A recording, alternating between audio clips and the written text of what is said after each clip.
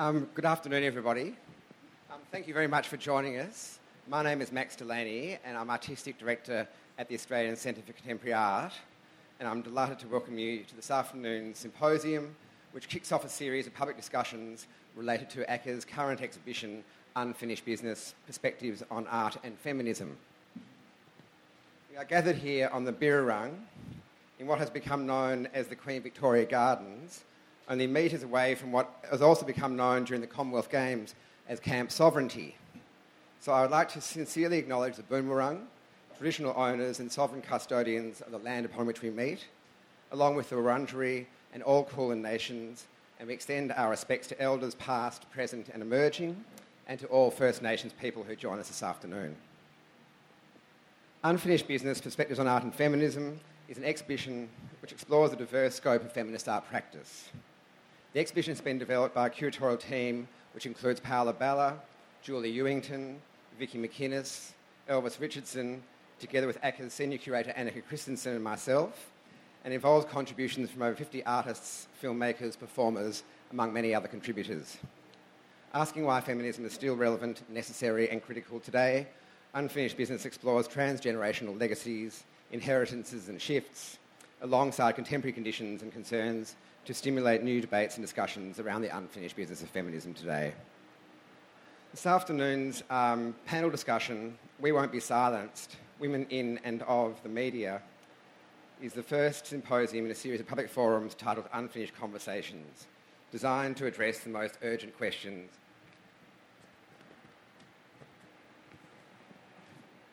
related to feminism today, considering strategies and analyses of gender identity, representation and intersectional politics, and much else besides. And we're delighted to welcome an illustrious group of contributors to inaugurate and activate these discussions this afternoon. So before introducing our guest speakers, I'd like to thank our partners for their support of the public program series, including symposium partner the Sheila Foundation for Women in the Arts, lead partner the Trawalla Foundation, program partner the University of Melbourne, government partner the Office of Prevention of Women's Equality, symposium media partner Art Guide Australia, and many thanks also to MPavilion for hosting this afternoon's launch event. It's always a great pleasure to be here, and we thank Jessie French and her team. And I'd also like to acknowledge ACCA's curator, public programs, Annabelle Lacroix, for coordinating this afternoon's event and the many public discussions and performance programs that will take place over the coming 6 weeks.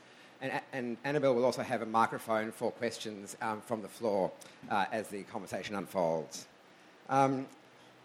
Today's discussion will explore feminist analyses and strategies relating to the role and representation of women, non-binary and gender-diverse people in the media, as well as new forms of publishing, feminist writing and text as form. I'd like to welcome and introduce our guests. Next to me is Deb Verhoeven, who will both contribute as a presenter, but also will moderate the discussion that unfolds. Professor Deb Verhoeven is a writer, film critic, broadcaster, academic and Associate Dean of Engagement and Innovation at the University of Technology in Sydney. She is an agitator, a commentator and a critic. She's the author of more than 100 journal articles and book chapters, as well as a book on Jane Campion published by Routledge in 2009. Deb's a former CEO of the Australian Film Institute and Deputy Chair of the National Film and Sound Archive, as well as former chair of the widely read journal Senses of Cinema, and also previously editor for the journal Studies in Australasian Cinema. Deb is Honorary Life Member of Women in Film and Television and has written widely on gender representation in film and academia. In 2015, a lecture of Deb's went viral as she called out gender bias in an academic conference setting. And more recently, her research has gained widespread media attention for lifting the veil on the woeful underrepresentation of women in relation to academic research funding, and her finding that there were more people called David who received funding in a recent grant round than women altogether. I call this the diversity problem.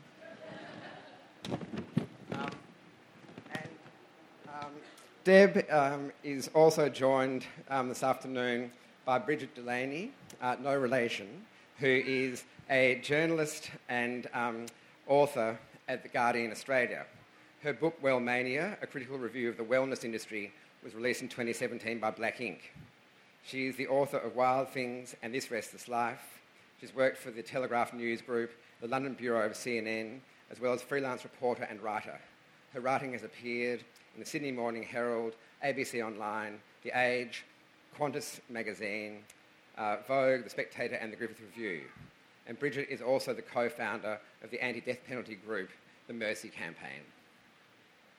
Natalie Thomas is an artist and a fierce advocate for the participation of women in the arts. She is the founder and writer of the popular blog Natty Solo, One Woman, One Camera, No Film, which focuses on the social side of contemporary art. She was also part of the duo Nat and Nally, and she's a participating artist in the exhibition Unfinished Business at ACCA. To kick off proceedings today, we're also really delighted to welcome Nayuka Gorry, who is a Kurnai Gunai, Gunditj Mara, Wiradjuri and Yorta Yorta woman. She's passionate about self-determination and culture, and Nayuka has really emerged as a compelling writer, primarily concerned with black politics, queerness and feminism. She's written incisively on topics such as her evolving views about constitutional recognition. She's performed her work at Women of Letters, produced an event for the Melbourne Fringe, and is more recently writing for television, including black comedy. Can you please join me in welcoming our guests this afternoon?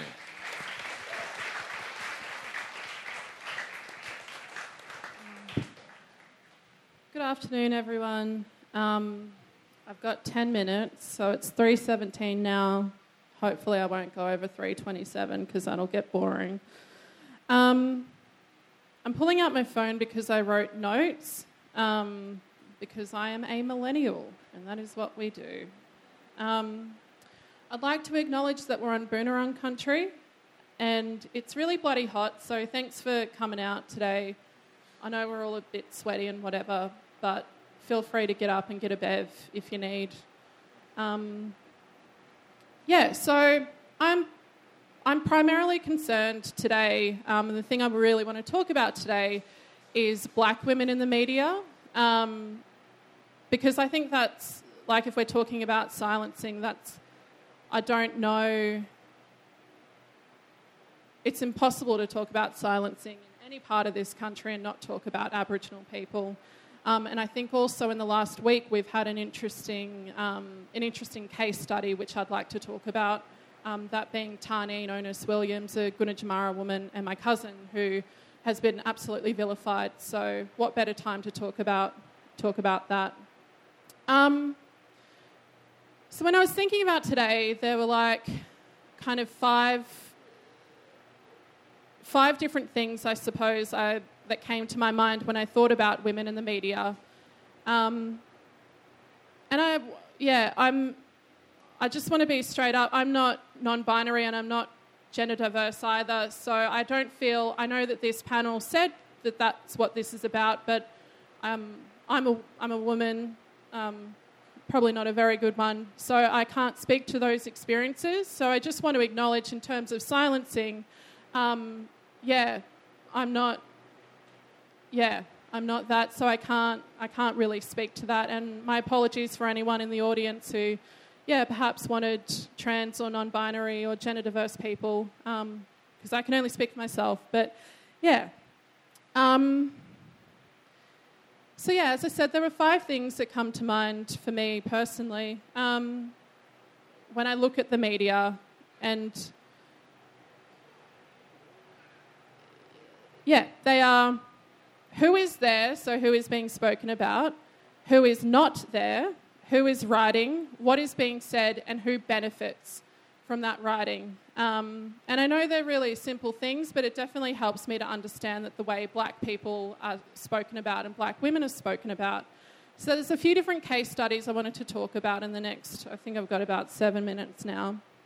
From what I can observe, black women, there's a few different, tropes or a few different ways that we're spoken about by particular people that serve, in my mind, a colonial agenda. The first, and that this is what we've seen this week, the first trope is that of the angry black woman. And I'll go a bit into more later, but I'll keep talking about the other ones. So there's the angry black woman, and that is Tarneen this week. There is also the Aboriginal woman who is cowering in the hut. So, yeah, this is the Aboriginal woman that has been rescued, I guess, or is a bit of a victim. And mostly we're cowering in the hut, apparently from other black men. So that is another trope that I find really interesting. The other black woman who is in the media is the assimilationist. So most recently, you would have seen people like Jacinta Price and her mother, Bess Price. If I was to categorise those people, I would call them assimilationist. Coincidentally, they also get a lot of airtime from right-wing media. So people like that. The other type of black woman is the exceptional black woman. The black woman who's breaking stereotypes and is really good for her people. Sometimes coincides with the assimilationist, but not always. So I just wanted to talk a bit about each person and then sort of touch on some other things, if that's cool with everyone. So the angry black woman, and this week it has been Tarneen. So for those who don't know, it was Invasion Day on the 26th of January and has been kind of tradition since William Cooper and other Yorta Yorta mob from Cummeragunja declared 80 years ago that it was to be a day of mourning. There's been some kind of day to long before Yols were celebrating Australia Day. There's been an event to mark that as a day of mourning or a day of protest. And so last week there was a huge one here in Melbourne. I heard there were up to 60,000 people who marched on Invasion Day last Saturday.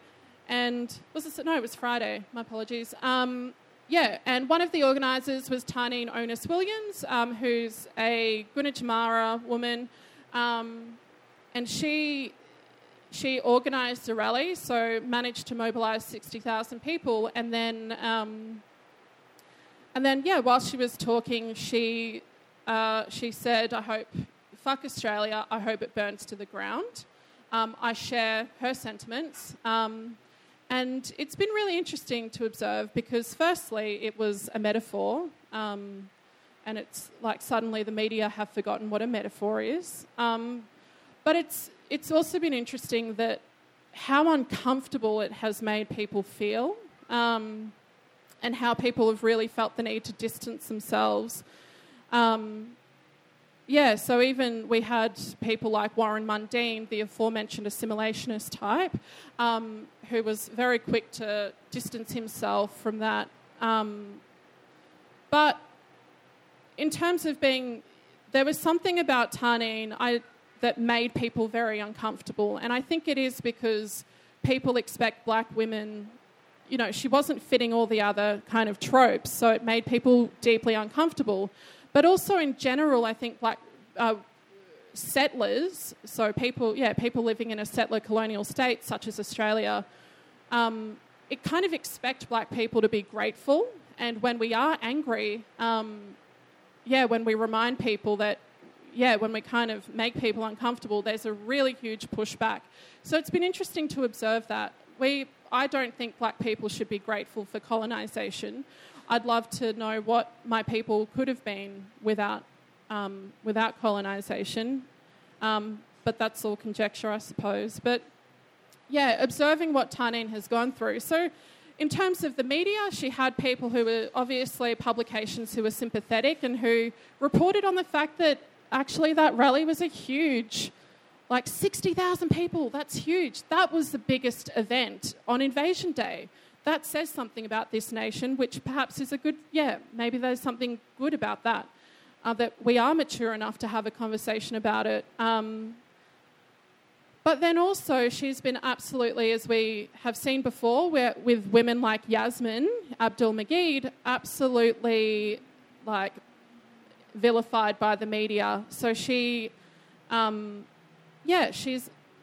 brother, weird coincidence, but her brother was on Married at First Sight, which is a very different parts of Australia there. But her brother was on Married at First Sight and held a private screening on Monday night, and the Daily Mail were there hounding her family and hounding her on the phone the next day, and then realised that she was the activist sister of.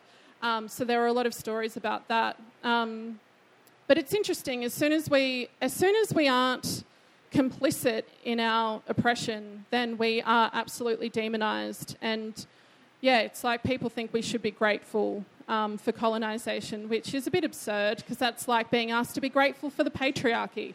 But anyway, then of course there's the cowering in huts. So this is that, basically we are victims of black men and that we've been rescued from black men. And yeah, someone, who was it? It was a former Labor politician who referred to us as cash cows, Aboriginal women. This was on, I think, the Andrew Bolt show, a few years ago.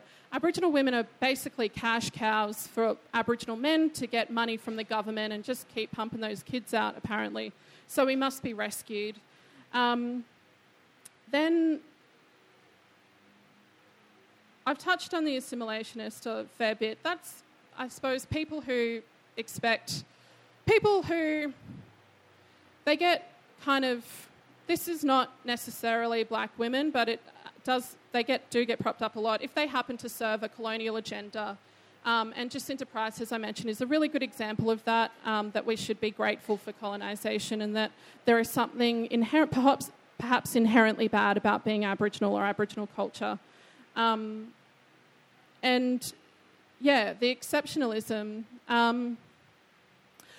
I think a good person, not that she's not assimilationist, but women like Cathy Freeman, for example, or Nova Paris kind of will get propped up because, or, they'll be asked for their opinion on something, or they'll be asked to do ad campaigns or whatever it might be because they're, breaking stereotypes and they're really good Aboriginal women.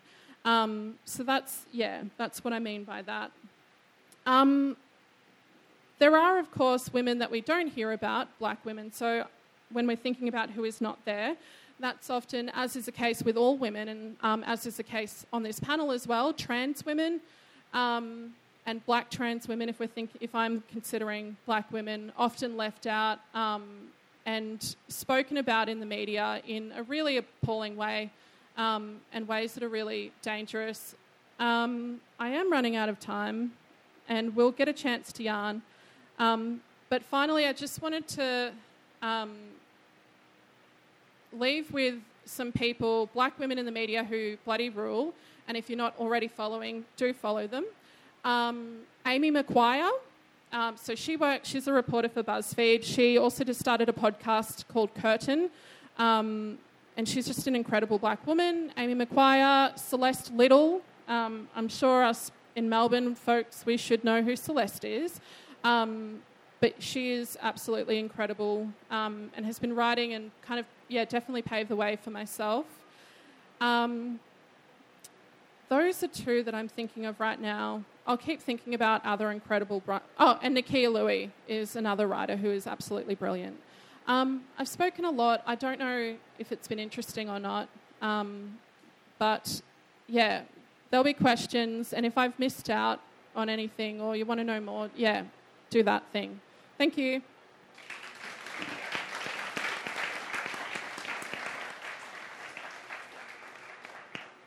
Bridget, over to you. She's put a clock on as well. The pressure's on. Yes, pressure's on. So I'm just going to talk a bit about, so it's 3:29, 10 minutes. So I'm going to talk about my own experience working in the media, and I'm going to look at a bit about what's happened with the shift from print to online and how that might negatively impact women in the media. So I used to be a lawyer in a country town, and I was the only female in this firm, which was very blokey, and there were no female role models, and it didn't work out so well for me there, and I lasted a couple of years and then left. And I went to Sydney and started as a journalist in 2001 at the Sydney Morning Herald as a cadet. So this was pre-internet. The internet was just starting, but everyone got their news, pretty much in the paper once a day. It was a completely different world. And I found as a trainee there were 4 women, 4 men. It was a bit Hunger Games style. We were told that at the end of the year, 4 of us would have a job. So it was very competitive. But in those early years, there were a lot of, I guess they were baby boomer women who'd really cleared a path for the next generation. So there are a lot of incredibly strong women in that newsroom. So people who are still there, like Kate McClymont, who breaks amazing sort of crime stories. There were people reporting on everything from urban affairs to courts to politics, and gender didn't really seem to matter. It was very much based on, could you get the yarn? Could you break the story? Could you deliver for the paper? So in that way, it was a meritocracy of sorts.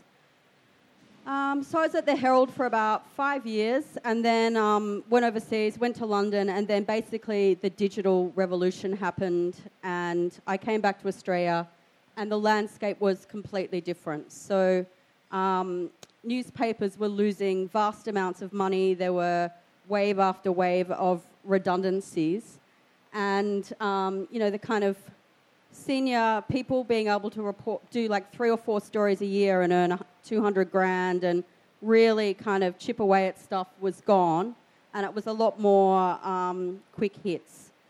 So, I struggled to get a job when I got back, and I taught journalism at Monash. And what I found from the young female students that I had around that time was that they were interested in journalism, sort of, but they were put off by a lot of the trolling that they were seeing in articles below the line in the comments section. So, they weren't necessarily seeing that on articles written by men that, the author was fat and therefore didn't deserve a platform, or that why are we reading about this piece of shit when it's something that might be female-orientated, like, I don't know, craft or something. So suddenly, with the online space and opening up comments and having this two-way interaction with readers, there was suddenly the sense that the readers didn't necessarily like women occupying spaces and having a voice, and particularly in columns where it's very much your personal experience and how you see the world.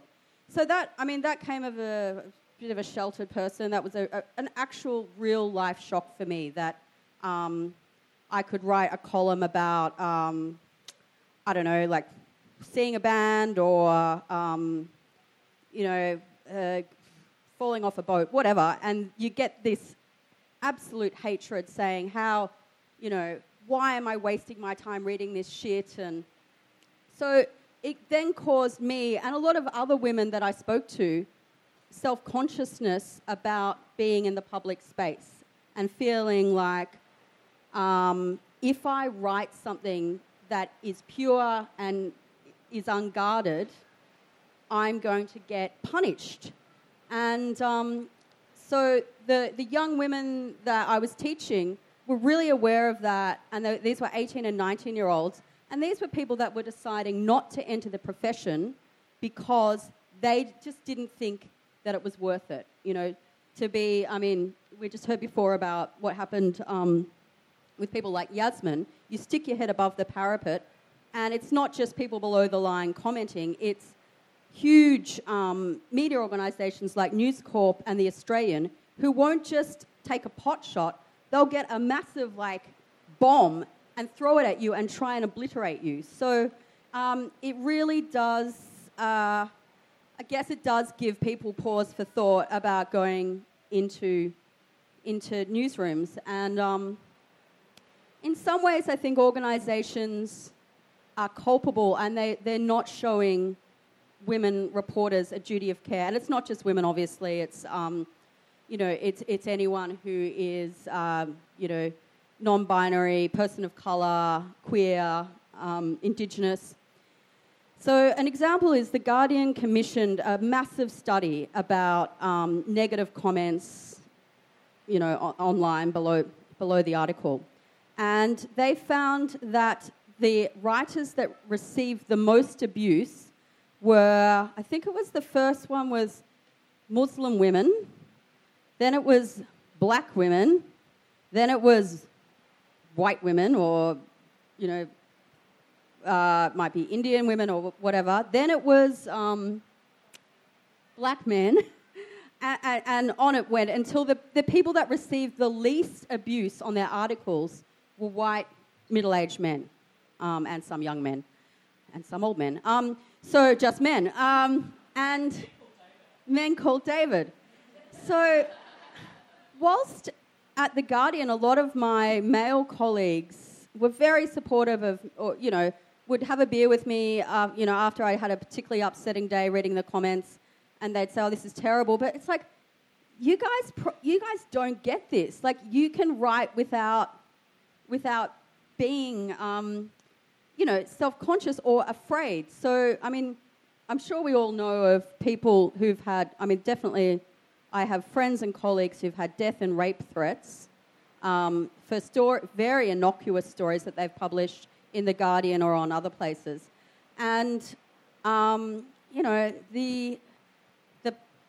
the police are slow to act because of the you know, just the laws are, I think it's, you know, threats over some sort of carriage of service, which is like an 1825 piece of legislation or whatever, which hasn't adapted to the internet age.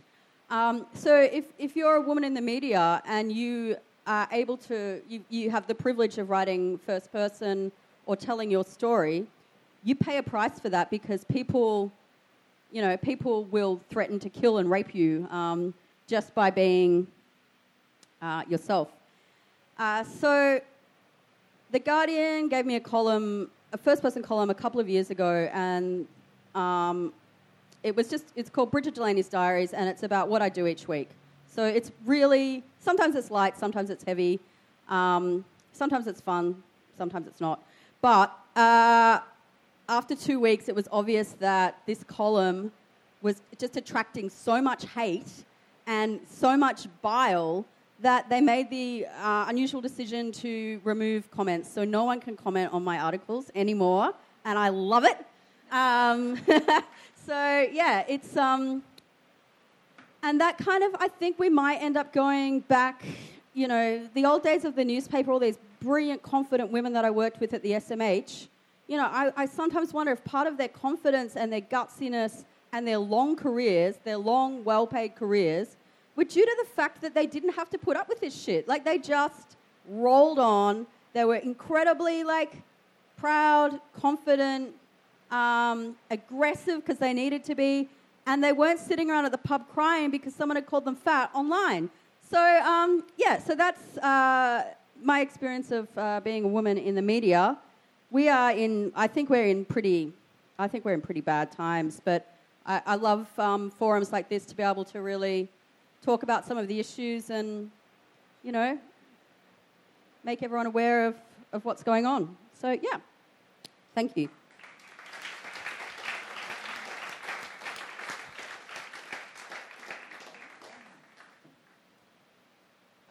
Hi, my name's Natalie Thomas, and I'm an artist, and I've also taken to writing quite recently, probably in about the last 2.5 years or so. So this came out of really a career lull, something that artists don't really want to talk about it that often, but when you've dedicating your life to something but not actually getting anywhere. So I started my blog really because I couldn't get an art show.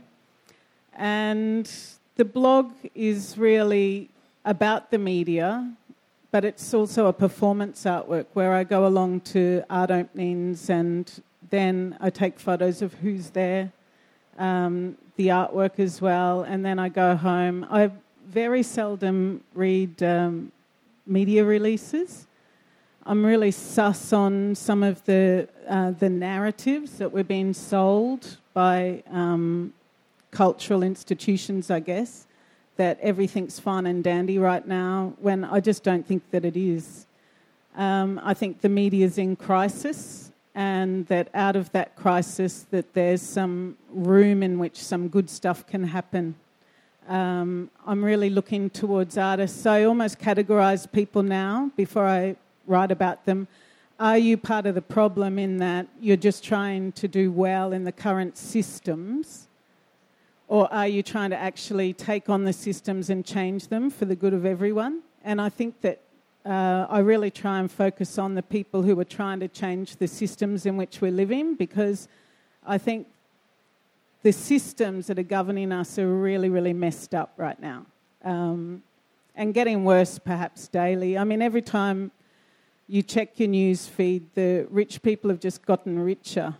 You know, I think that we really need to look at workers' rights, for instance, and unions and some of the bad press that unions are confronting.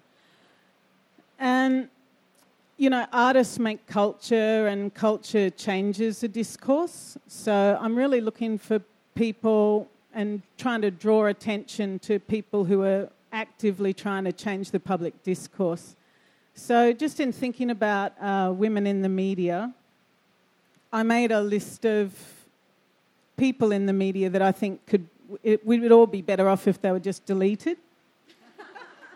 I've got, of course, Alan Jones, Ray Hadley, Rupert Murdoch, Sam Newman, Eddie Maguire, Bill Leak, Prince Philip, Tony Abbott, Peter Dutton, Kerry Stokes and Tim Whoopsie Werner from Channel 7, David Koch, Steve Price, Philip Ruddock, Tony Jones, Darren Hinch, The Human Headline, Red Simmons. Someone like Pauline Hanson, her rise has been very dependent on just excessive media coverage. And then John Howard, whose policies open the door for someone like Pauline Hanson. Michelle Guthrie, who used to work for Rupert and now is the head of the ABC and perhaps working to gut that internally. And Mia Freedman, I've been looking at Mia Freedman this week, and, you know, if you want to look at Australia and say what's going wrong, I think having a good old look at Mia Freedman is a good place to start. You know, on her Wikipedia page, they list her as a media mogul. You know, she's a multi-millionaire, and her website is attracting 4 million female Australian readers a week. And I think that that's a shocking indictment of where mainstream media is right now. So if you look at some of the things that Mia Freedman, really, the fact that she's even a player in the Australian media, yeah, it's bad. But I'm also sort of interested in these, what do they call them, those silos, where, you know, you go on your Facebook feed and you end up just reading echo chambers. You know, I think it's really important every now and again to step outside of your echo chamber and to see what's going on in the mainstream, because, you know, I think we are spending a lot of time preaching to the converted, and to actually get in there and have a bit of a troll around, I think is really funny. Or not funny, but, you know, have a little bit of a scratch around. I think it's really important to know the enemy right now.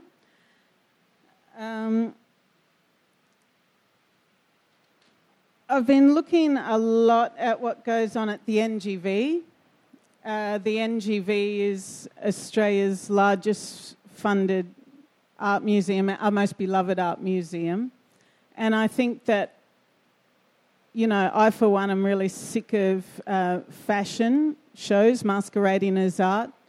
And I'm really sus on the idea that attendance figures are the only judgment of quality.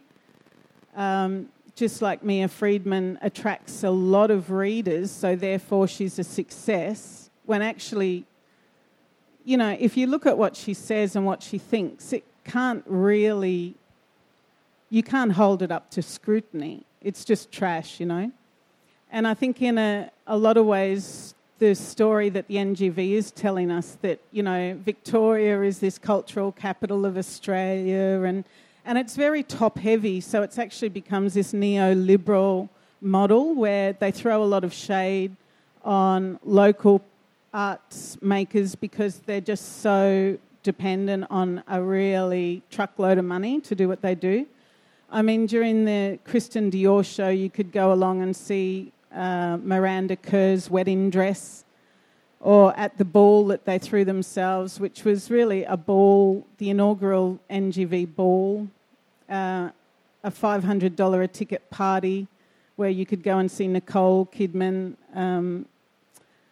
meet the dress that she wore to the Oscars when she was still going out with, Tom Cruise, and it's all lined with mink. And this is just big business, but also it's about these lies that women are sold through the beauty industry and the fashion industry, and also the rise of celebrity culture. I'm really dark on celebrity culture. I mean, I say that I'm kind of looking at it closely because I really want to dump on it. But, maybe I've probably gone a bit past that now, and I should have stopped reading already about the Kardashians or something. But it is like watching a cultural train wreck. It's like where you can just attack them from so many different sides that it's unbelievable that it's out there. But I think someone like Rupert Murdoch, I think that his power over us is sort of waning, and you can feel that things are shifting. And I think that, Twitter and social media, Facebook and Instagram are really interesting forums for artists to use, because if people aren't speaking bullshit, it sort of really comes through quite strongly. So I think that they're really great platforms on which independent artists can get a voice and sort of go around some of these really patriarchal, authoritative figures of, old white men who own everything, pretend they're not. And also I look, when I'm reading online, I'm looking for just little... Sometimes people say the wrong thing, and that's giving away a lot. And Sam Dastyari did this before he was sacked or sort of moved on. And he said that there's 10 companies in Australia that are running the place, basically, that they've undermined democracy. And that's the 4 large banks, 3 miners, Rio Tinto, BHP and Fortescue Metals, the 2 Coles and Woolworths, that duopoly, and then Telstra. And I think that these companies are our corporate masters now. And I think we need to speak to that. Friends tell me, because when I started my blog, I'm just really impersonating the media, really. But now I've sort of starting to become the media, perhaps, I don't know. But if you follow the money, you can see these relationships in a different way, and then stuff starts to make sense. And I think that often culture is used, like I think that the NGV, some of these posh get-togethers that they have, really it's just like a clubhouse for your super wealthy people who are really running the joint. So, right now I'd much rather go to an art show at an artist-run space with lesser-known artists and draw attention to that, I think. I think I'm going to look at that a lot this year.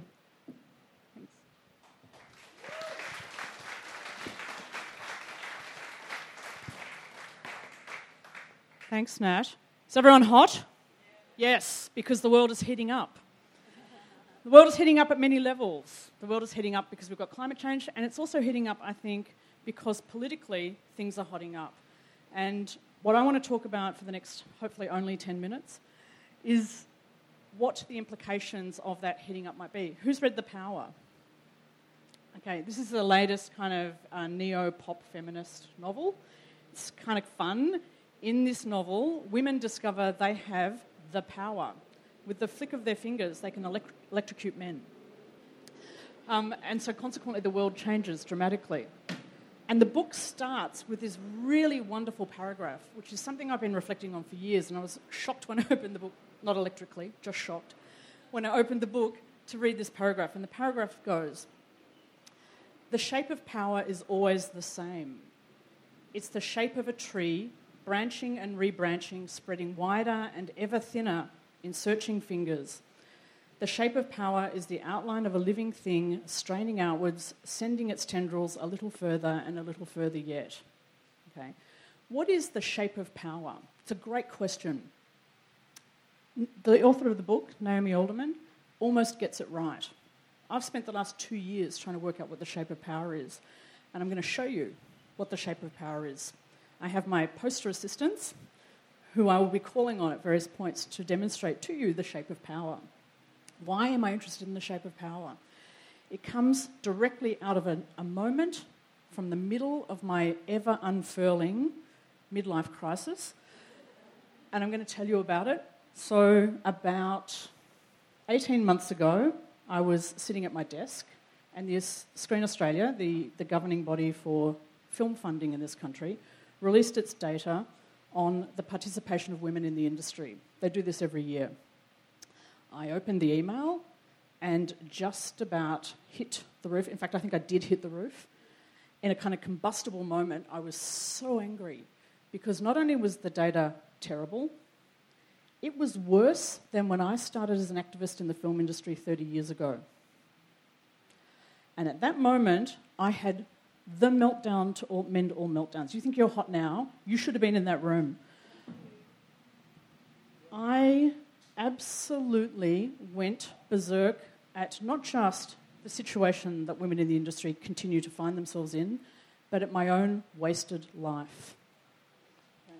That's why it was a midlife crisis moment, because all midlife crises are a combination of hubris and despair. Hubris, because obviously it wasn't just my role. I didn't have just one job. In fact, I had many jobs. But one of those jobs was to make the industry a better place for women, and I failed. Really, really badly.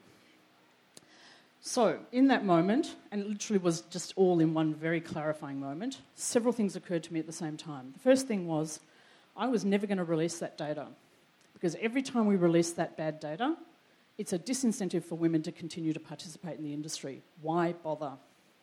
Okay? And what that tells you is that data has power. It influences actions, it influences people. So then I just parked that for a little minute.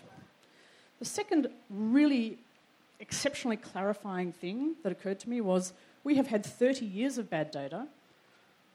We are clearly looking at the wrong problem. Okay? What are we doing? What do we think we're fixing? And what we continue to think we're fixing is women. We give women confidence training classes.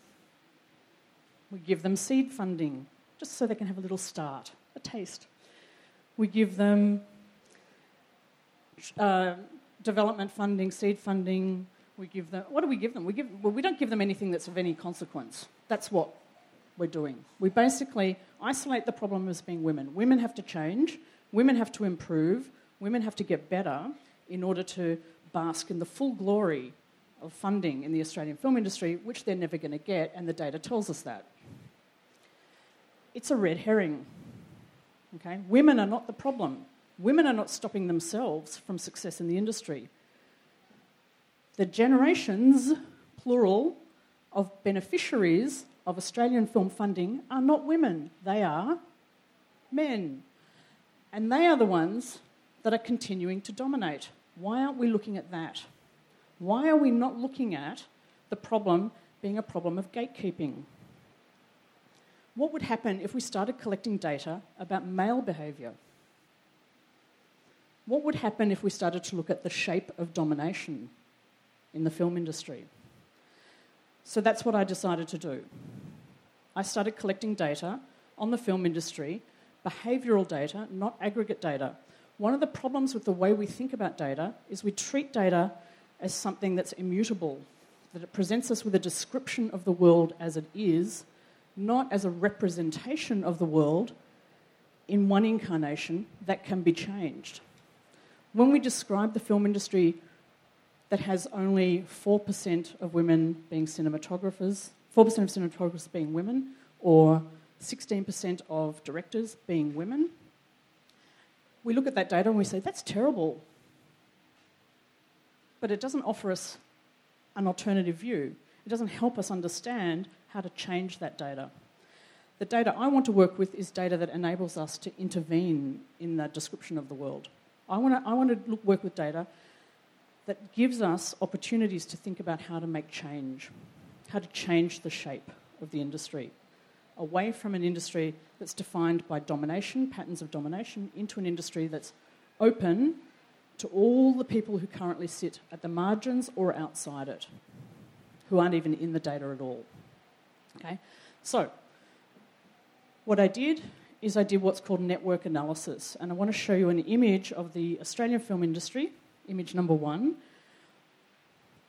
Thank you, poster person. This is the Australian film industry, only the key creatives, because one of the things the Australian film industry focuses on is data about who is a key creative in the industry. So a key creative is a producer, a director, or a writer for the purposes of this analysis. What we have here in the very centre is a little knot of nodules. That is a film called The Turning. Interestingly, the visualisation turns around the turning. Each red dot is a key creative, or blue dot is a key creative. Red dots are men, blue dots are women. When you have something curving out clockwise, like here or here, the source dot, or node, what we call a node, is a producer, because producers make the decisions about who is above the line in the film industry. So the source is always a dot that you have a clockwise edge or line coming out of. So the red dot with a line coming out of it is a male producer connected to another producer or a writer or a director. So this shows you how teams are formed, creative teams in the industry. And the first thing you'll note is there's a lot of all red ones. All red, all red, all red, all red, all red, all red, all red, all of them, all red. What are they? They are all male creative teams. How many male producers in the Australian film industry only worked with men over a 10-year period? This is a 10-year snapshot. 89. 89 men never worked with a single woman in 10 years in a key creative role. Boo. What do we do with that information? How do I get back to that idea that I only want to work with data that shows me how to make change? Who uses data to make change in these networks? Okay, and there is an answer to this, and this is where I pull back that thing about data having power. Who uses data powerfully? And the answer is the police and counter-terrorism agencies. And what they would do with a diagram like this is they would identify the key players in a drug cartel, for example, or the key players in a terrorist network, and they would take them out. So if we go to diagram number 2, these are the men who didn't work with any women. I know their names. I know who he is. I know who he is.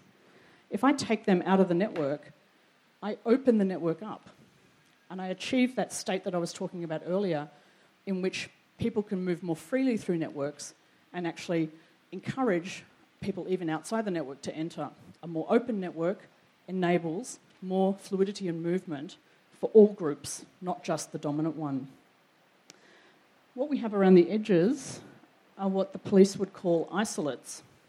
Isolates are really interesting because in the past, when the police found them, they would think they were irrelevant to the main game. But then they, on reconsideration, realised that the interesting thing with isolates is that isolates tell you you're not looking at all the data that you need to know. So if I do this is a very simplistic analysis, by the way. It's very binary, red, blue, red for men, blue for women. If I do a more detailed analysis of what characterises the isolates in this network, there is one thing that links them to the middle. Okay, so they're not necessarily directly working with each other, but they share a characteristic, they share an attribute. It's not race, it's not age. The thing that links all the isolates to the people in the middle, private boys' schools. Okay, it's class. We're not doing enough analysis of that in our creative industries. We focus a little bit on gender. We might focus on some other attributes. We rarely focus on class. It's clearly a dominant variable that we need to be thinking about in relation to conformity and domination in the creative industries. Okay, so that's how it works for the Australian film industry. I then tested it on the German film industry and the Swedish film industry. What did I find? The percentage of male producers who worked with no women in the Australian film industry over 10 years was 41%. Okay. The number in Sweden, 46%. The number in Germany, 43%. The number of male producers who worked with 0 to 1, so they were prepared to work with a woman, but just one. In Australia, 75%. In Germany, 75%. In Sweden, 74%. Okay? What is this telling us? This is telling us something incredibly interesting, which is that we believe our version of patriarchy to be unique. Okay? That the problems we have are problems to do with Australia, for example, Australian funding systems or whatever. It is not a unique experience. We are divided and we are conquered similarly across very different industries. And we need to start putting those pieces together and not thinking that we ourselves are somehow isolated and siloed in the way that we're told we are. I also tested it on my industry, which is academic research funding. And if we could go to the next visualisation, this is the world I live in. Red is men. Okay? Look at that and weep. That is me. Right on the edge. I did get funding once. This is what I call a period piece, a clusterfuck, or a bloodbath, depending on what day of the week it is. It is appalling. This is where the phrase diversity came from. There are 131 Davids in this visualisation. This is not good. Can we have a look at what the male teams look like? Okay. This is male-only teams. The average team size in this industry is 12. 12. They couldn't find a woman in a team of 12. Again, not especially good. So when people talk about the shape of patriarchy, you might have an image of Harvey Weinstein flash in your mind. I don't know. Tony Abbott. Any of the people that were read out earlier. This is what patriarchy looks like. This. Okay? This is the shape of domination. And we know their names. Why do cultural industries, who apparently hold the value of diversity and equity, continue to fund men who can only work with the mirror image of themselves? Okay. What is that saying about the values of our industry? What it's saying is that this is lip service. Okay. If you really believed in diversity, you would not fund people with no track record for diversity. Sorry, it's pretty simple. This is an efficient, immediate, very cheap solution to diversity problems. Stop funding them. You could do it tomorrow. Would not take any effort. There are some alternative solutions, and I'm now running some really quite interesting data analysis on what we can... So there's two ways to open up the network. One is to pull the key players out, which I described earlier, the criminal network analysis. The other is to put more connections into the network, which is a kind of version of affirmative action. So we're testing these hypothetical models to see which ones are in fact the most effective, and we'll probably know this in the next couple of weeks. Again, it'll probably fall on deaf ears, but definitely there are potential ways of working with data to try and drive evidence-driven policy that would be effective rather than what we've lived with for a very long time, which is ineffective policy making that I believe is actually designed to distract us from the real problem. Okay. So, how do we think then about what it means to give shape to relationships? If we can give shape to relationships, if we can recognise the quality of relationships by their shape, what does that mean about how we understand ourselves? And what does that mean about how we can redress the uneven patterns of interaction and coexistence that shape our lives as we live them, not just in theory or on a piece of paper, but in the way we actually undertake what we do every day?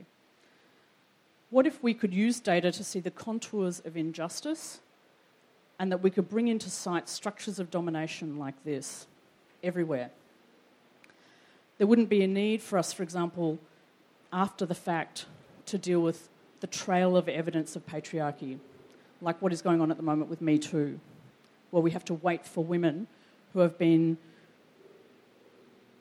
visibly and tangibly and professionally affected by domination in the workplace, for example, or in their personal lives, to come forward and talk about it after the fact. What if we could walk into an organisation and show exactly where the problems are and show what the shape of domination looks like within an organisation or within a film crew or within a gallery? We can actually do that. It's not a what if, it's a now. Okay? I think this approach would lead us to understand some of the seemingly intractable inequities that we face as both systemic and individual. And it's, in a way, what we're doing is going back to the 70s and giving power to that very, familiar feminist phrase, the personal is political, okay? And vice versa.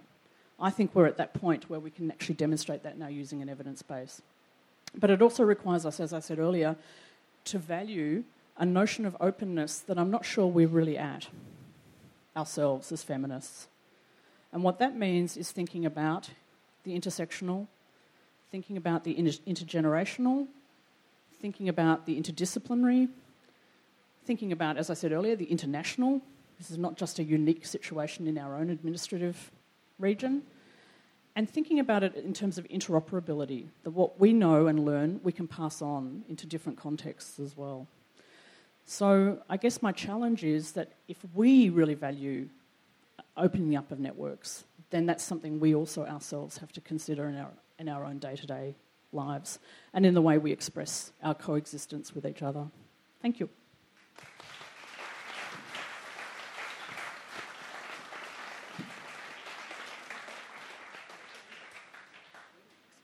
Thank you to my poster people.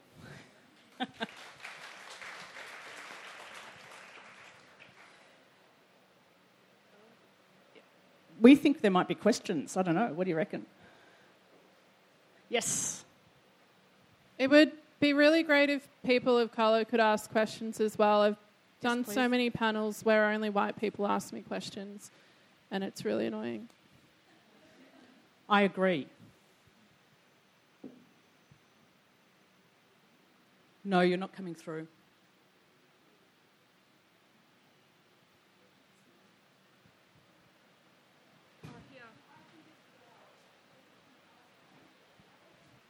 We can't hear you, though. Is the talk you just gave, is that going to be published? Parts of it have been published online. So if you Google women are not the problem, men are,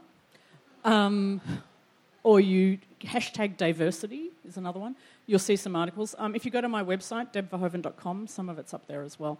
There'll also be some quite formal academic publications that come out of this, which will be incomprehensible to anyone who doesn't understand ancient Greek and kind of data modelling, but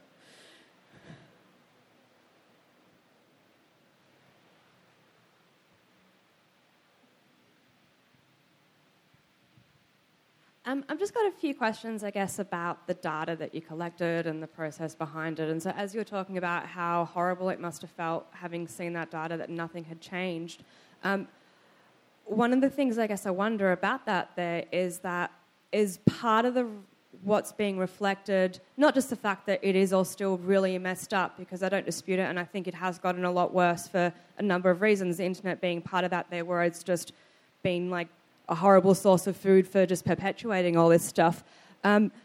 But there is another side about that I think about, which comes down to, are women getting better at identifying this stuff? And then when it comes to expressing their opinions and thoughts in response to these surveys, how does that come about being reflected there?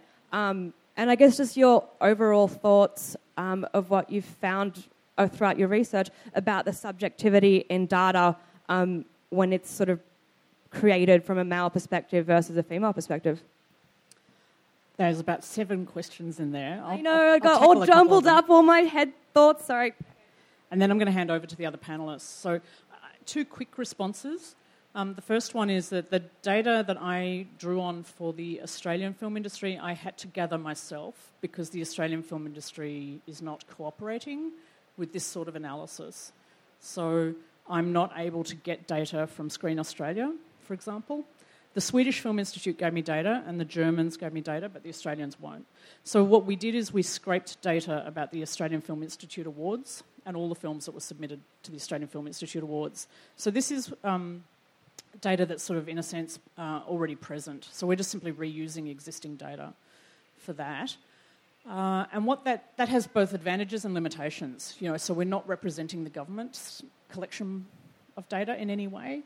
This is what we would call, behavioural data, in that it's already out there and it's describing something that has occurred rather than something that should have occurred, which is often what you get with government data. And it doesn't have the same stereotype bias that you get from government data, which is built often around surveys. So on the question of surveys, I've just been part of my midlife crisis, packing up my archive at home. And as I'm doing that, I keep coming across all these surveys that I collected from the 80s and 90s, which were done on the Australian film industry by consultants usually, or teams of researchers. And they, in fact, asked similar questions across that period of surveying. We don't do this sort of surveying anymore because the government says it has enough information and it knows that it doesn't need to do anything. So, but what we did prior to that is there was a kind of a much larger capacity for curiosity in the industry, particularly around the participation of women and people of non-English speaking backgrounds. So there were lots of surveys done on that basis. The surveys are really interesting because they ask the respondents about sexual harassment and gatekeeping, and they explicitly talk about practices of exclusion. And that's stuff that we're not talking about anymore, and I think that's really interesting. And what's really, really interesting is the recommendations of those reports, and the one in 1987 came up with 9 recommendations. They are still standing. None of those recommendations were enacted, and in fact, any of them could be, and it would make the industry a more interesting and better place. So I think we have an argument to make for negligence. I think the funding agencies have known about this problem for a very long time. They've been given high quality and well-researched advice. The recommendations have been put together and made, and nothing was done. That's negligence. And I think there's a class action in it. I think women in the film industry should be standing up and saying, you knew all along and you did nothing, and instead what you gave us was rubbish. You gave us confidence training. Thanks. Does anyone else want to kind of talk about their experiences of being surveyed or surveying? I have some issues around surveying. Aboriginal people, there's hardly any facet of our life that isn't, quantifiable in some respects. So, except for the bits that, people really don't want to know about. And I'm real sus. We've had that many inquiries and that many royal commissions. And that just reminded me of, so the Commission into Deaths in Custody, for example, hardly any of those recommendations have been enacted, and, more people, more black people are in custody now, and we continue to die. So there is a really interesting relationship because on one hand, the part of me that is very politically active, it is very useful to have data. But on the other hand, getting data can be very intrusive. A good example of that was the Northern Territory intervention, where there was a problem that was, a problem that turns out a staffer of Mel Brough made it up. Mel Brough, who was a politician during the dying Howard years, which meant all of these Aboriginal people, Aboriginal men. That's the interesting thing, I think. We're talking about the shape of power, and I find that fascinating. I guess being black, I'm really interested in the colour of power, and more often than not, it is white. And I do wonder if even if we had, I wondered how I'd feel looking at something like that, if they were, where those lines would go, if it was white women giving money or white women, we don't necessarily. I want there to be solidarity, but there's not. It doesn't often make sense, or sometimes it is white women who are the oppressor, which I realise if you're a white woman is a weird thing to hear. But anyway, back to the Northern Territory intervention. So a problem was created in the media.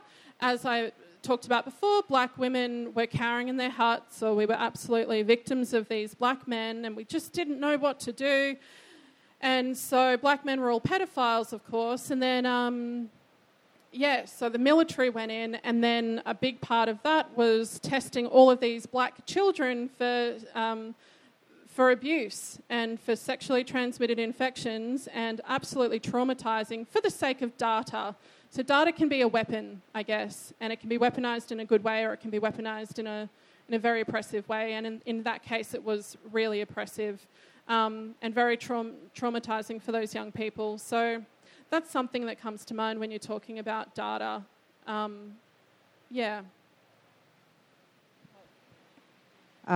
don't have any views on surveys, so... Can we have a question from someone who's not the same as the first two people that asked questions? I read this wonderful poem recently about the Donald Trump era, all 12 months of it. It feels like a lifetime, where the poet talked about their aspirations for a better world that they might live in, and that would be a world in which they could live their life as variously as possible.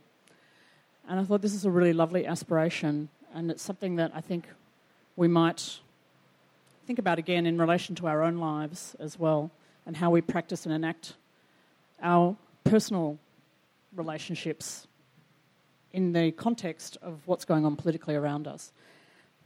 Thanks, Nayuka, for saying that, because I found it really hard to listen to that really long talk about data without it, the intersection of whiteness in that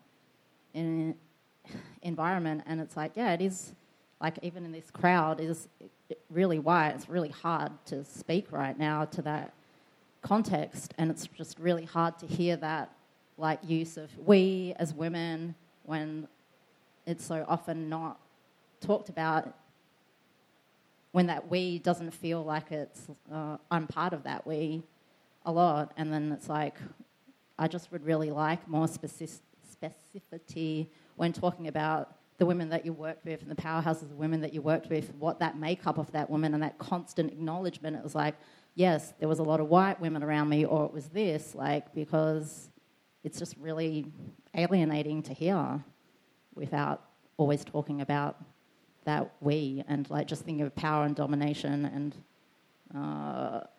that's my experience in the arts institution is a lot of the direct oppressive acts that happen towards me from white women. So thanks for bringing that up. Did you want to have a question there? No, I'm sorry. I don't know if I want to hear any answers except from you. So I don't know. So this is Text Queen. She's really deadly. Definitely check out her artwork. She's the best. Sorry. I've been thinking about this a lot. The way that... So I think one thing we have to do, and so on the event itself, it said it was for non-binary people. We can't, when we're talking about people, it's not women and men. That is a very, in my mind, colonial way of thinking about gender. And not even in my mind. People have been talking about this for, hundreds of years. There is more than two genders. There are more, whatever. That's what kind of... I wonder, I did think, looking at that, what other colours are missing there? Because, when we only construct the world in terms of women and men and, kind of... If we're thinking about who's not there, then it's, I think about Native American people, for example, or colonised people. They have many, many different genders, but, it's definitely... With colonisation, our gender was also colonised and imposed. So this male and female binary, which exists, which in my mind is enforced, or in many people's minds is enforced. So I think that's something to keep in mind as well. Okay, then I do have a question. What as white women do you do when you're included in male-dominated spaces? What do you do when you're included to also ask, where are the women of colour? How many women of colour are in this show? Who's curating this show? That kind of thing. When you're included in those kind of things, what is the work that you do in those spaces personally to advocate for Black, Indigenous and other people of colour? I'll kick off with that one. Really good question. So within the mainstream media, diversity is, appalling. It's even at a progressive place like The Guardian, it's white, it's not necessarily private school educated, and it's a fairly evenly split between country and city. We're advertising at the moment for an Indigenous reporter. Applications closed yesterday. But, it's one of those things where we can't properly cover Indigenous issues without Indigenous voices. So our coverage is suffering, and so therefore we want to open it up because it's better for The Guardian, it's better for our readers, it's better for people who are affected to tell their own stories. So that thinking's changing. 10, 20 years ago, Sydney Morning Herald covered Indigenous issues and didn't think to hire someone specifically who was Indigenous. So there's been a shift, but I don't think it's happening quick enough. The most interesting and,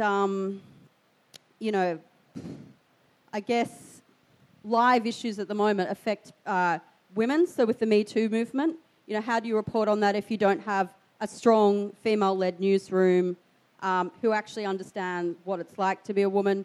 Issues around sexuality with, marriage equality. How many non-straight people are in the newsroom reporting on marriage equality? That's something that editors need to ask. But my question was, what do you personally do to advocate? In every meeting when we talk about, we should cover this, we always ask, is there an Indigenous person who can write on this? Is there an Indigenous person who can, talk about their perspective, and then try and commission Indigenous voices. So I don't commission anymore, but that's very much a conversation that I was part of when I was commissioning, which was, can we get more people in? Who do we know? Let's pool our resources. I wasn't necessarily thinking that way 10 years ago. Same. Every committee I sit on, I ask that question. Every single one. Every public event I attend, I try and talk about it. The whole idea of being open to a world that doesn't just reflect us, meaning me, my face, is the world I want to live in. And that's a world where we need those power networks to burst open. People think of networks as being somehow, like Naomi Alderman, that thing that she writes in the front of the book, as just being unfettered and just kind of stretching out as if there's nothing stopping the way the network flows and it's all really beautiful and stuff. That's not how networks work, right? Networks operate under processes of gatekeeping. They stop people from having that freedom to move. And that's experienced by different groups in society differently. Some people much more so than others. White women, much less so. Black women, much more so. Okay? So how do we open the networks up to give as many people as possible that freedom to move and to lead the lives that they want to lead, not ones that are constrained by white, cis men, right? Middle-class men, which is what's going on at the moment. Men called David. And it's really problematic. And I try. I really, I reflect on this every morning. Yeah, but it didn't really seem that your data was reflecting on that. I can't talk about race in the data because that's not publicly available and I only collected public data. I can tell you that when I described those male networks in the film industry and I said that there was one factor that linked them together and it wasn't race, it was schooling, that's because a number of men who are not white, cis, middle-class men ran all-male teams. Okay, there were Aboriginal men filmmakers in there who ran all-male crews. What that tells me is that the situation for Aboriginal women in Australia, Indigenous women in Australia, is much, much worse than for white women in these networks. And that's as much as I can draw from the data I've got. To do what you're describing, which I would love to do, would require me to get funding for a start, because it would take years. It would take years to actually do the analysis, over 10 years of film production. But I would love to do it. And I would love to work with someone who wanted to do that as well. When I've given this paper in America, African American women in the audience who do have access to race data, to data around race identity, have done this work in their own networks. So it is possible to do it, but it's the problem of what you were talking about before, Nayuka, about the ways in which data is collected about Indigenous populations in Australia is really, really stuffed, right? Because it's often used as a way of trying to control them and create stereotype bias. Indigenous communities in this country are the most over-surveyed communities in the world, I reckon. And that data is not used to do anything constructive. And it could. I could use that data and do this network analysis and show you who are the white men that are obstructing the careers and lives and personal options for Indigenous communities in Australia. But I can't get my hands on that data. And they're not doing it. The people who need to do it aren't doing it. But it's a really, really... I think your criticism is absolutely spot on. It has to be intersectional. It has to be about not just being about white women and white men. Oh, sorry, I don't know what it is. I'm normally a lot more funny, so apologies. It's not a funny topic. But it can be. So on data, is it data or data? I don't know. I say data because I talk in America all the time. Whatever the word is, there's some really interesting stuff coming out, actually, I think out of Melbourne Uni on data sovereignty. So when it's like, I don't know if this applies, but it's black people collecting the information, black people deciding what's important to black people and collecting that information in ways that aren't oppressive and ways that are actually useful for us. Because we, like you mentioned, we are over-surveyed and that information is used to oppress us. It's not for our benefit, it's serves the government's benefit. But there are people... I think there's a symposium later this year on black data sovereignty, which, kind of combines a really boring thing with something really interesting. But, it'll be really interesting. And that's coming out of Melbourne Uni by black academics. Because I think when we're in control of our own shit, things just work better. Did anyone have another question? I'm getting anxious about this whole data thing. Sorry. I love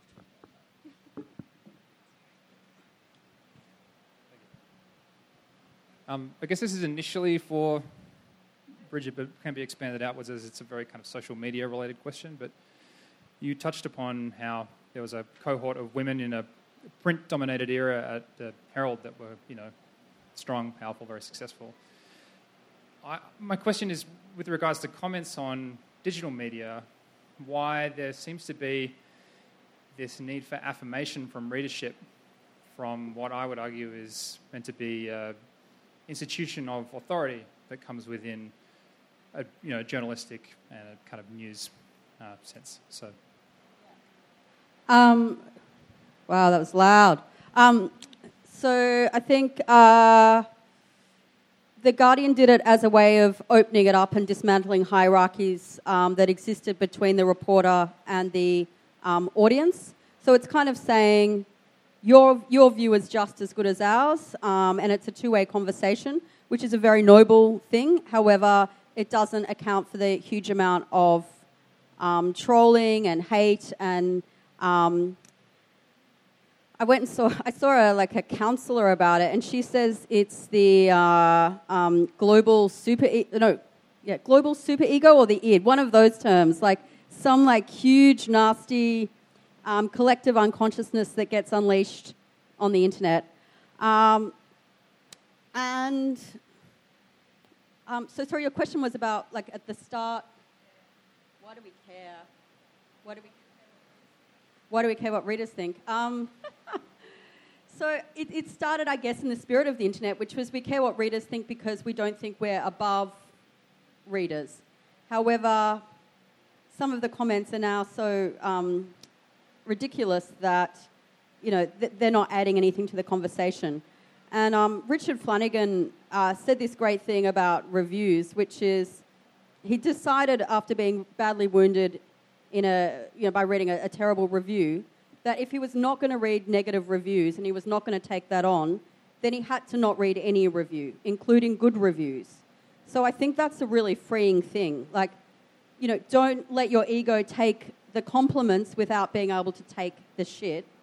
You either have nothing and you exist in a sort of a lot more of a freer space, or you take everything on board. And The Atlantic last week or this week just announced that it was closing comments on all its stories, and it was going back to the traditional letters to the editor, where the most kind of erudite or, value-added comments were published as letters. So I think that's probably where it's going to go. I think I was thinking about this a lot, about how, like, being kind of a young-ish person on the internet, because I do a lot of, like, op-eds and, like, social commentary stuff.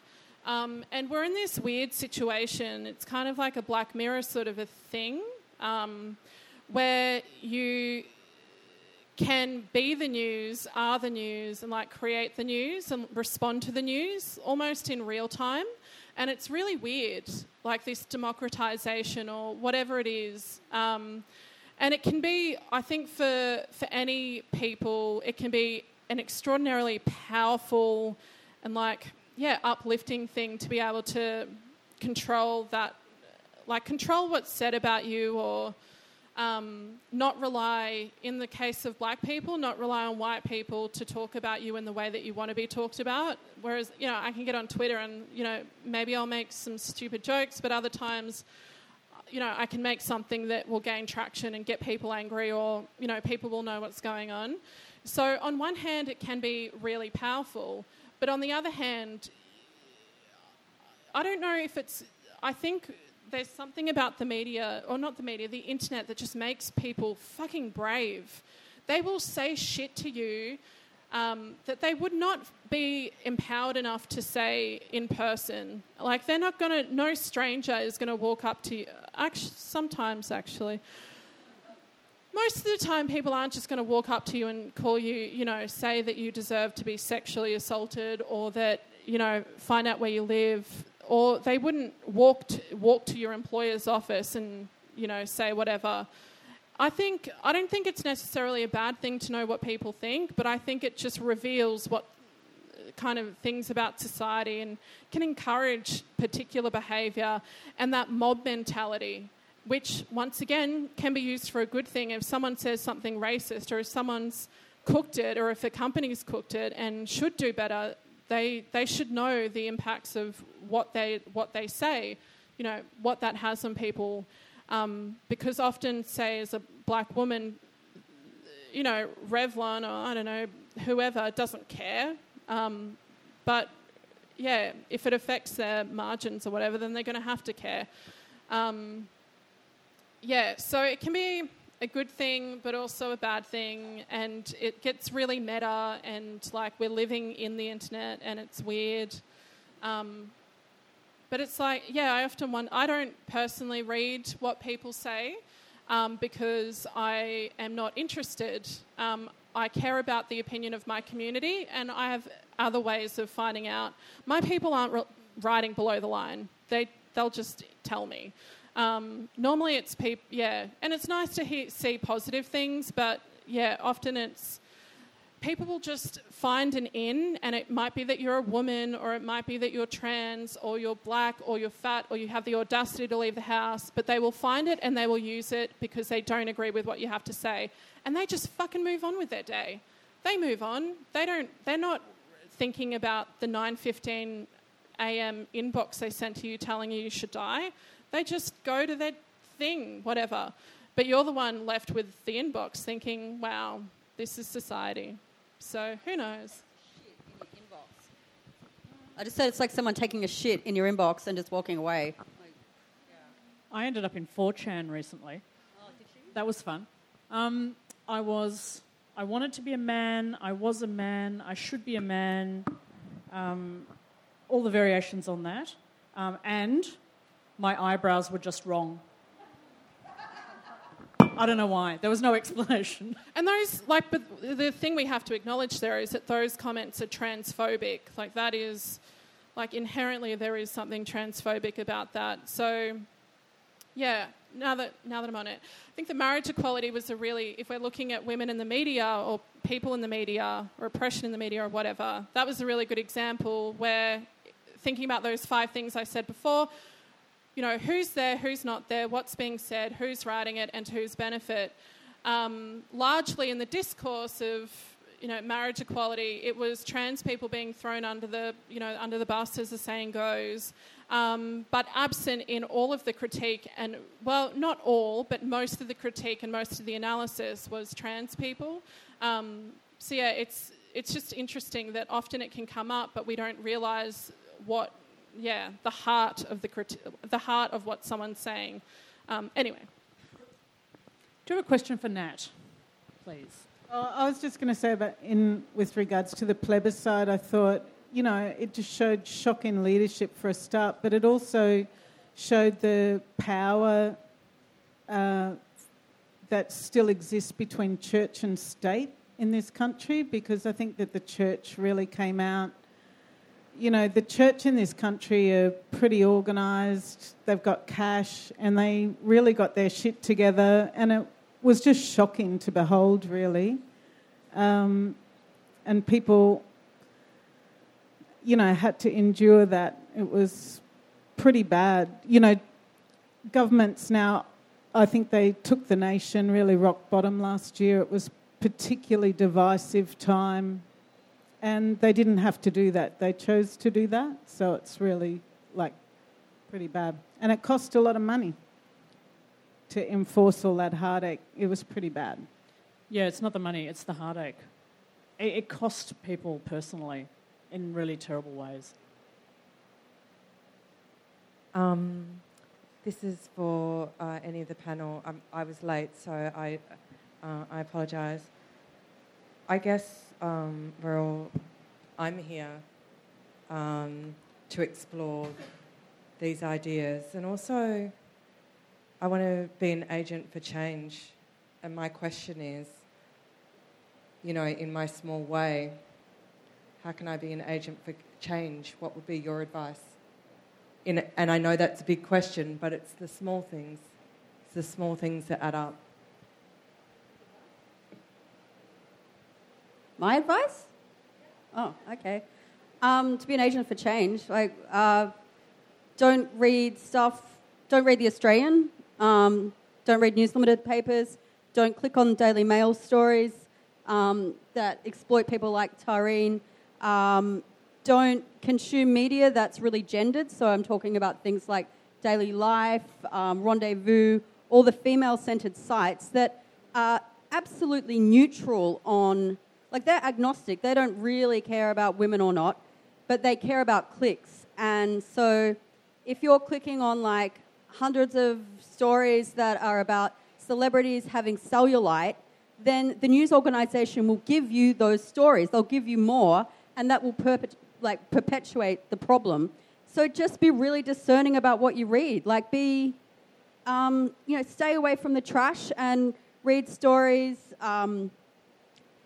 by Indigenous people, by non-binary, by people of colour, by women.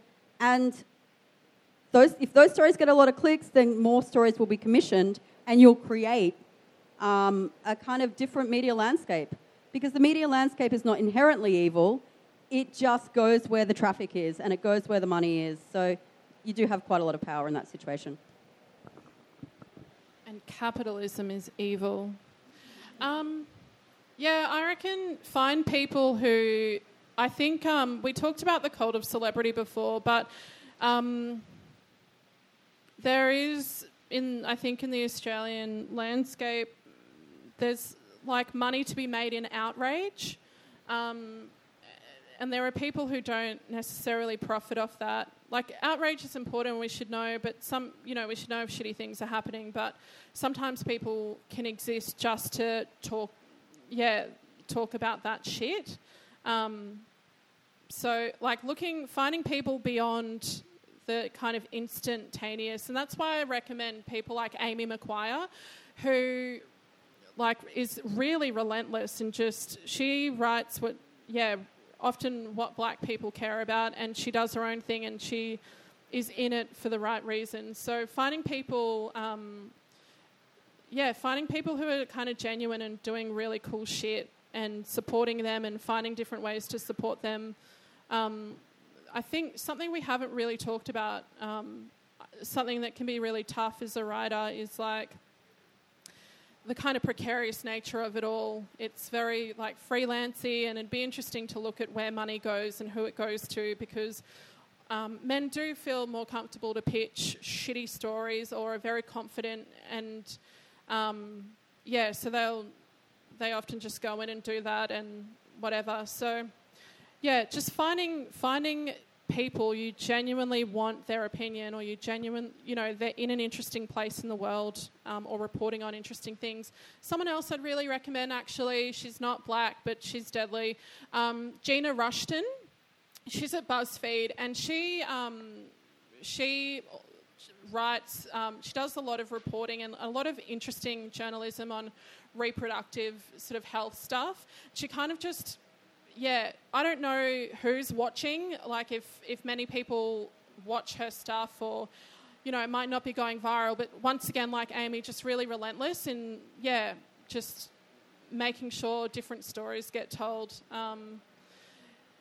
Finding good people wherever they may be and supporting them, and not giving your money to shit.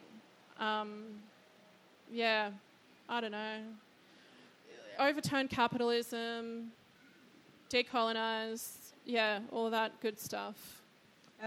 I think also that we need to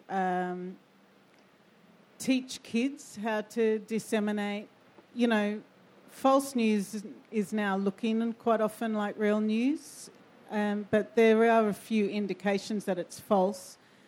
But it can be so, when it's coming up in a news feed, I think that we need to teach young people how to try and work out what's good news. I think those questions that you ask, who wrote it, why did they write it, who's benefiting from it, I think they're key.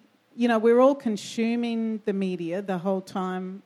I think you need your wits about you at the moment, I think, to work out the good from the trash. And, we're all on limited time. You just don't waste your time looking at what you don't need to, unless it's for a reason, to attack it. For me, I think trying to change the world implies that you have the capacity or power to do something differently. Okay? Not everyone has that. Some of us do. I do. Many people in this room probably do. So it's about reflecting on that, on your privilege and your power, and working out what you can do more creatively with that to create a better world. And that means sitting down and thinking about, for example, making genuine connections to people who do not look and sound like you. It means leaving the stage. It actually means exiting. It means walking away, but not in the sense where you walk away and just leave a vacuum. Walk away and leave someone behind you who doesn't look or sound like you. Okay? It's absolutely critical. It's not just men, although I did focus on them today because it's the subject of today's topic, but there have been some really excellent questions and observations that it's not just men, and I think this is true. We have to reflect on our privilege and do better for the generation behind us, but not in a generation's time. Okay? We have to do it now. And when the question was asked before about what I do, I often now turn down keynote speeches and give them to someone else who doesn't look or sound like me, because I get enough airtime. It's not just about my observations or my research. We can all do that, okay, in all our lives and in all our worlds. And so when I talked earlier about wanting to create a world where you can live your life as variously as possible, I really, really mean that. We have to be intersectional. We have to be intergenerational. We have to take on the idea that we don't complete the world in and of ourselves, that the world is more than us, whatever that us is, however you define that us, okay? And that's about having a day-to-day ethics and waking up every morning and doing your best to live up to those ethics.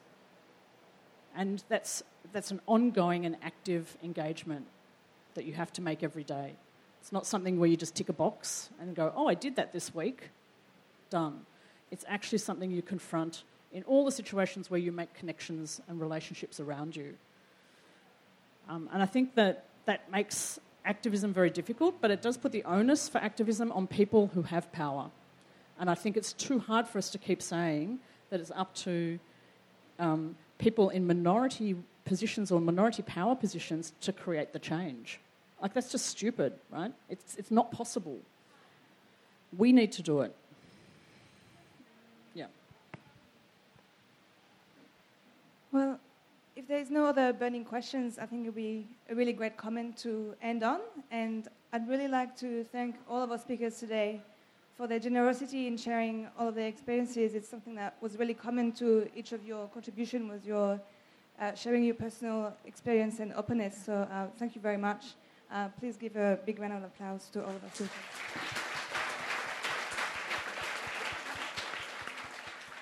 I would also like to thank our Auslan interpreters, Cynthia and Cindy.